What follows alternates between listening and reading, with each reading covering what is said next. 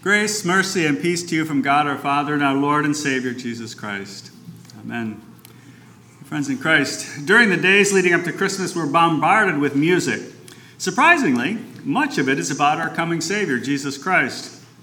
It's really the only time of year that we're licensed to carry the message of Christ into a secular and a pluralistic world. I mean, go to Freddy's, and you can hear Christ the Savior is born.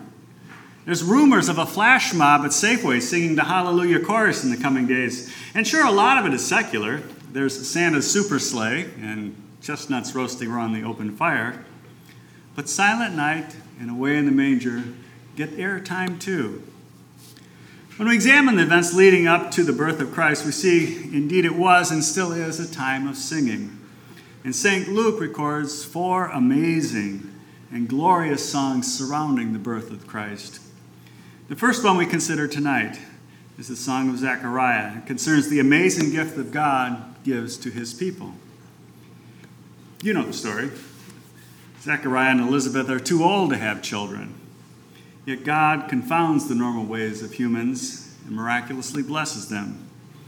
He silences Zechariah as a sign of his power until the naming, but as soon as he writes on the tablet, his name is John, God frees Zechariah's tongue, and words of praise pour out.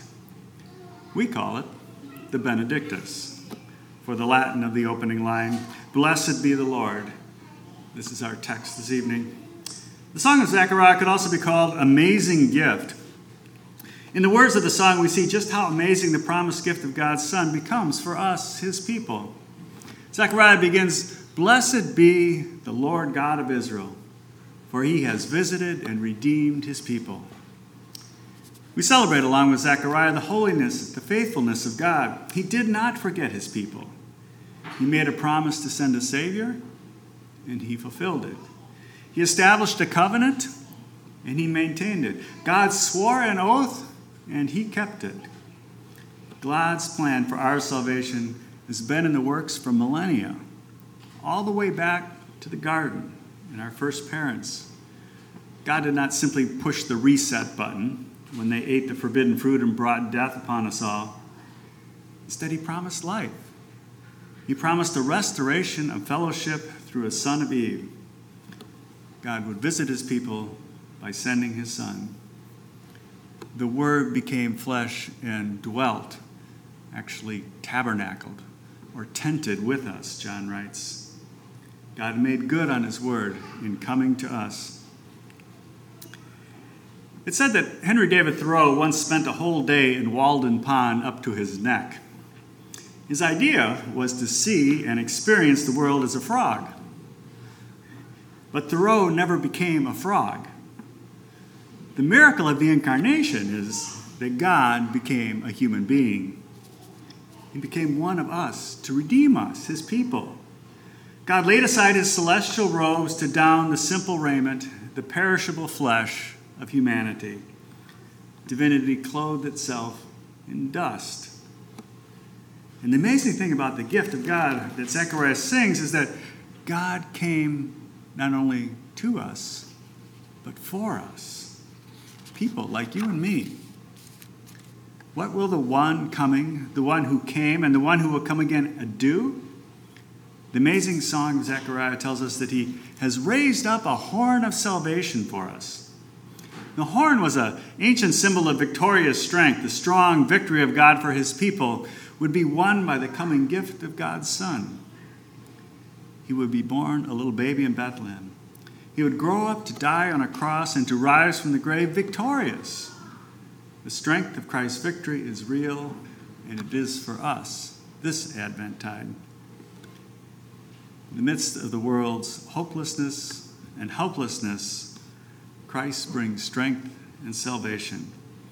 In his word and by his sacraments, our faith is made firm. His strength becomes our strength. Amazing gift. I don't have to remind you that it gets dark early these days. Advent comes during the darkest time of the year. The sun is low, the shadows are long, and the days are short. Zechariah's song reminds us of God's gift to bring us what we need, light. In verse 78, God reminds us of his tender mercy like the rising sun coming from the heaven. The gift of God will shine on those living in darkness and in the shadow of death. John writes, "In him was life, and the life was the light of the world. The light shines in the darkness, and the darkness has not conquered it." We know about the darkness resulting from sin and its effects. This time of year, perhaps more than at others, our lives are filled with stress and worry and guilt and fear, trying to please so many people and make up for past mistakes. We sometimes have this grand illusion of a Christmas reparation, the perfect gift for so-and-so, or the perfect holiday party with just the right people, the perfect dinner for all the relatives. Yet in the end, our lives can still be dark without the one who comes to fill us with the light and the love of God. Jesus Christ comes to dispel the darkness of sin and give us the light of his mercy. The amazing song of Zechariah reminds us of God's light in Christ, who shines into our dark places this Advent season. He exposes the darkness of our sinfulness and purifies us with his forgiveness. When light hits darkness, darkness is no more. And since the coming of God in Christ Jesus is the light of the world, he also becomes a guide for us in our daily lives. Zechariah sings about the one coming to guide our feet into the way of peace. The amazing thing about our brother in the flesh is that he becomes our personal guide through life. Jesus experienced the same temptations and times of testing that we have. Only he did not yield. Jesus stood firm against Satan and his ways. As the sinless Son of God, he walked a path of righteousness for us by giving his life for us on the cross and rising victorious from the tomb. You are redeemed. And now we walk in his footsteps. Sin blinds us to the path that God would have us take, yet Jesus, in his mercy, lights the path for us.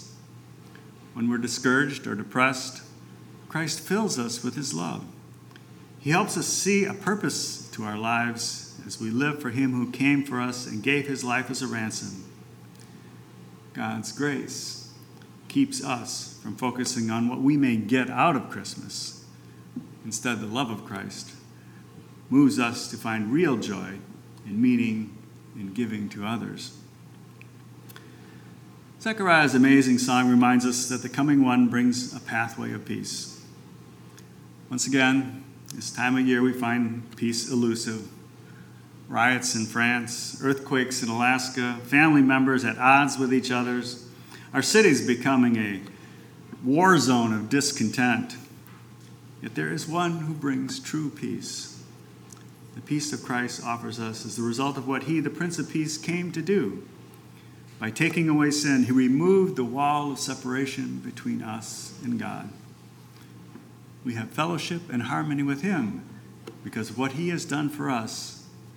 Our eternity is secure in him. Life makes sense because we know that God loves us and accepts us through the blood of his Son. During the weeks leading up to the celebration of Christ's birth, we will be hearing and humming and singing familiar songs. Songs about a Savior who has come and is coming again. Zechariah's song of amazing gift helps us to keep the entire season in perspective. The Christ child comes to be the horn of our salvation. He comes to bring light into our darkened world. He comes to guide us onto paths of righteousness. May this song take root in our hearts this Advent season. Let us praise God for this amazing gift, the gift of God's own Son. Amen. Now may the peace which surpasses all understanding guard your hearts and minds through faith in Christ Jesus to life everlasting. Amen.